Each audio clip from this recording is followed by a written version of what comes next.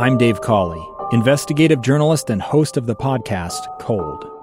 In October of 1985, a woman named Sheree Warren left work at a busy Salt Lake City office to meet her estranged husband at a downtown auto dealership. She never made it home.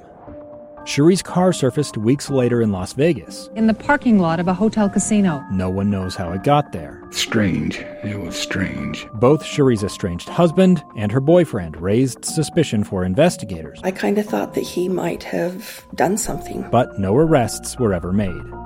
In Cold Season 3, we dig into double lives, make new connections in the case, and examine the difficulty raised by reasonable doubt. We want answers just as much as anyone else. They have creeps like that now too, so nothing's changed.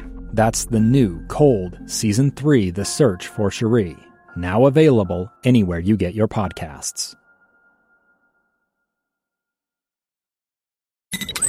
KSL's top stories on the coronavirus. I'm Maria Shilaos with your daily coronavirus update. Utah saw nearly 2,300 new COVID-19 cases today. School-aged children made up just over 19% of those cases. The State Department of Health is reporting 17 more COVID-related deaths. 10 of those deaths were people younger than the age of 65. The first case of Omicron variant has been confirmed in the U.S. It's in California.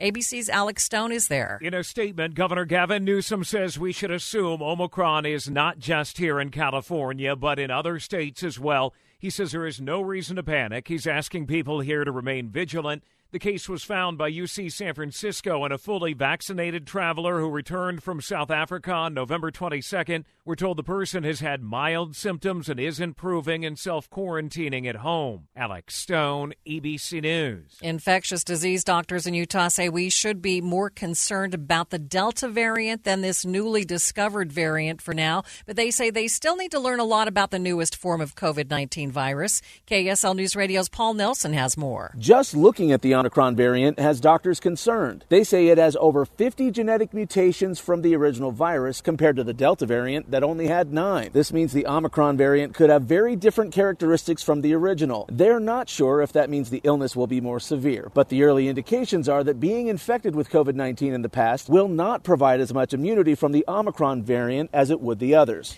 It's still unclear how effective vaccines will be against the new variant.